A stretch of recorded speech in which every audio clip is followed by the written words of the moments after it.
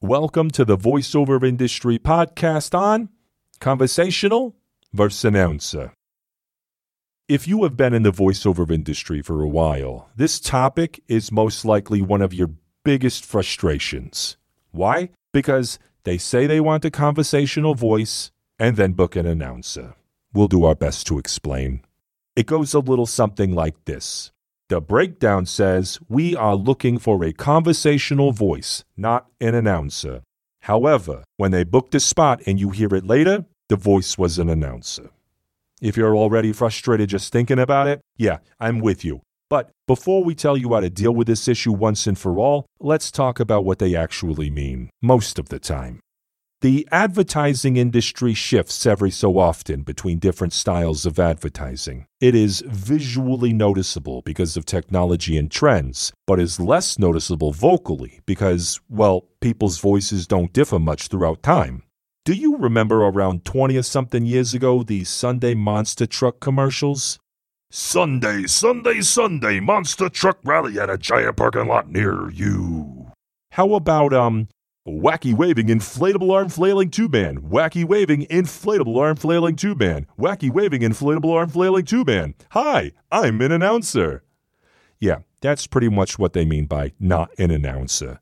But here's the thing. How do you not sound like an announcer when the first word on the script is introducing? Introducing the all-new, restyled, super sophisticated, luxurious, luminous, delicious, and all-natural fresh from the farm, brought to you by an inauspicious, ominous being. Yeah, when you use the Sunday guy as your example of what an announcer sounds like, the difference between a conversational and announcer is not so subtle, is it?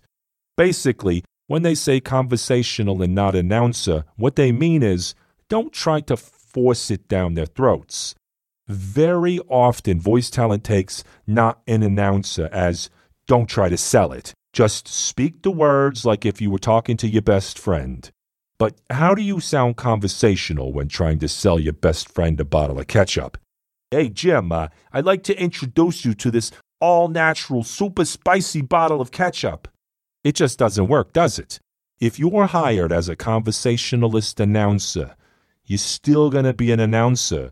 You're just going to be a more subtle, slightly conversational announcer, if you catch my drift.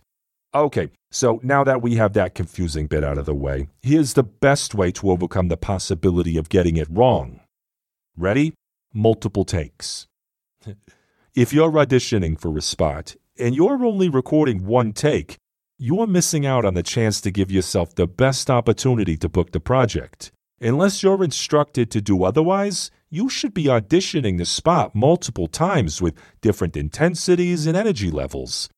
Also, earlier I highlighted the term most of the time, because sometimes, albeit rarely, they really do want a very conversational voice. However, you'd be aware of this already as you did your research on the previous works done by the particular production.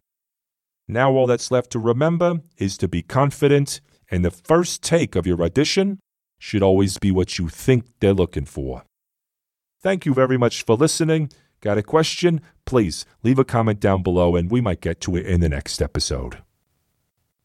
Subscribe to our channel and follow us at VOIPcast on Facebook or at Idiom Worldwide on Twitter for more videos and updates.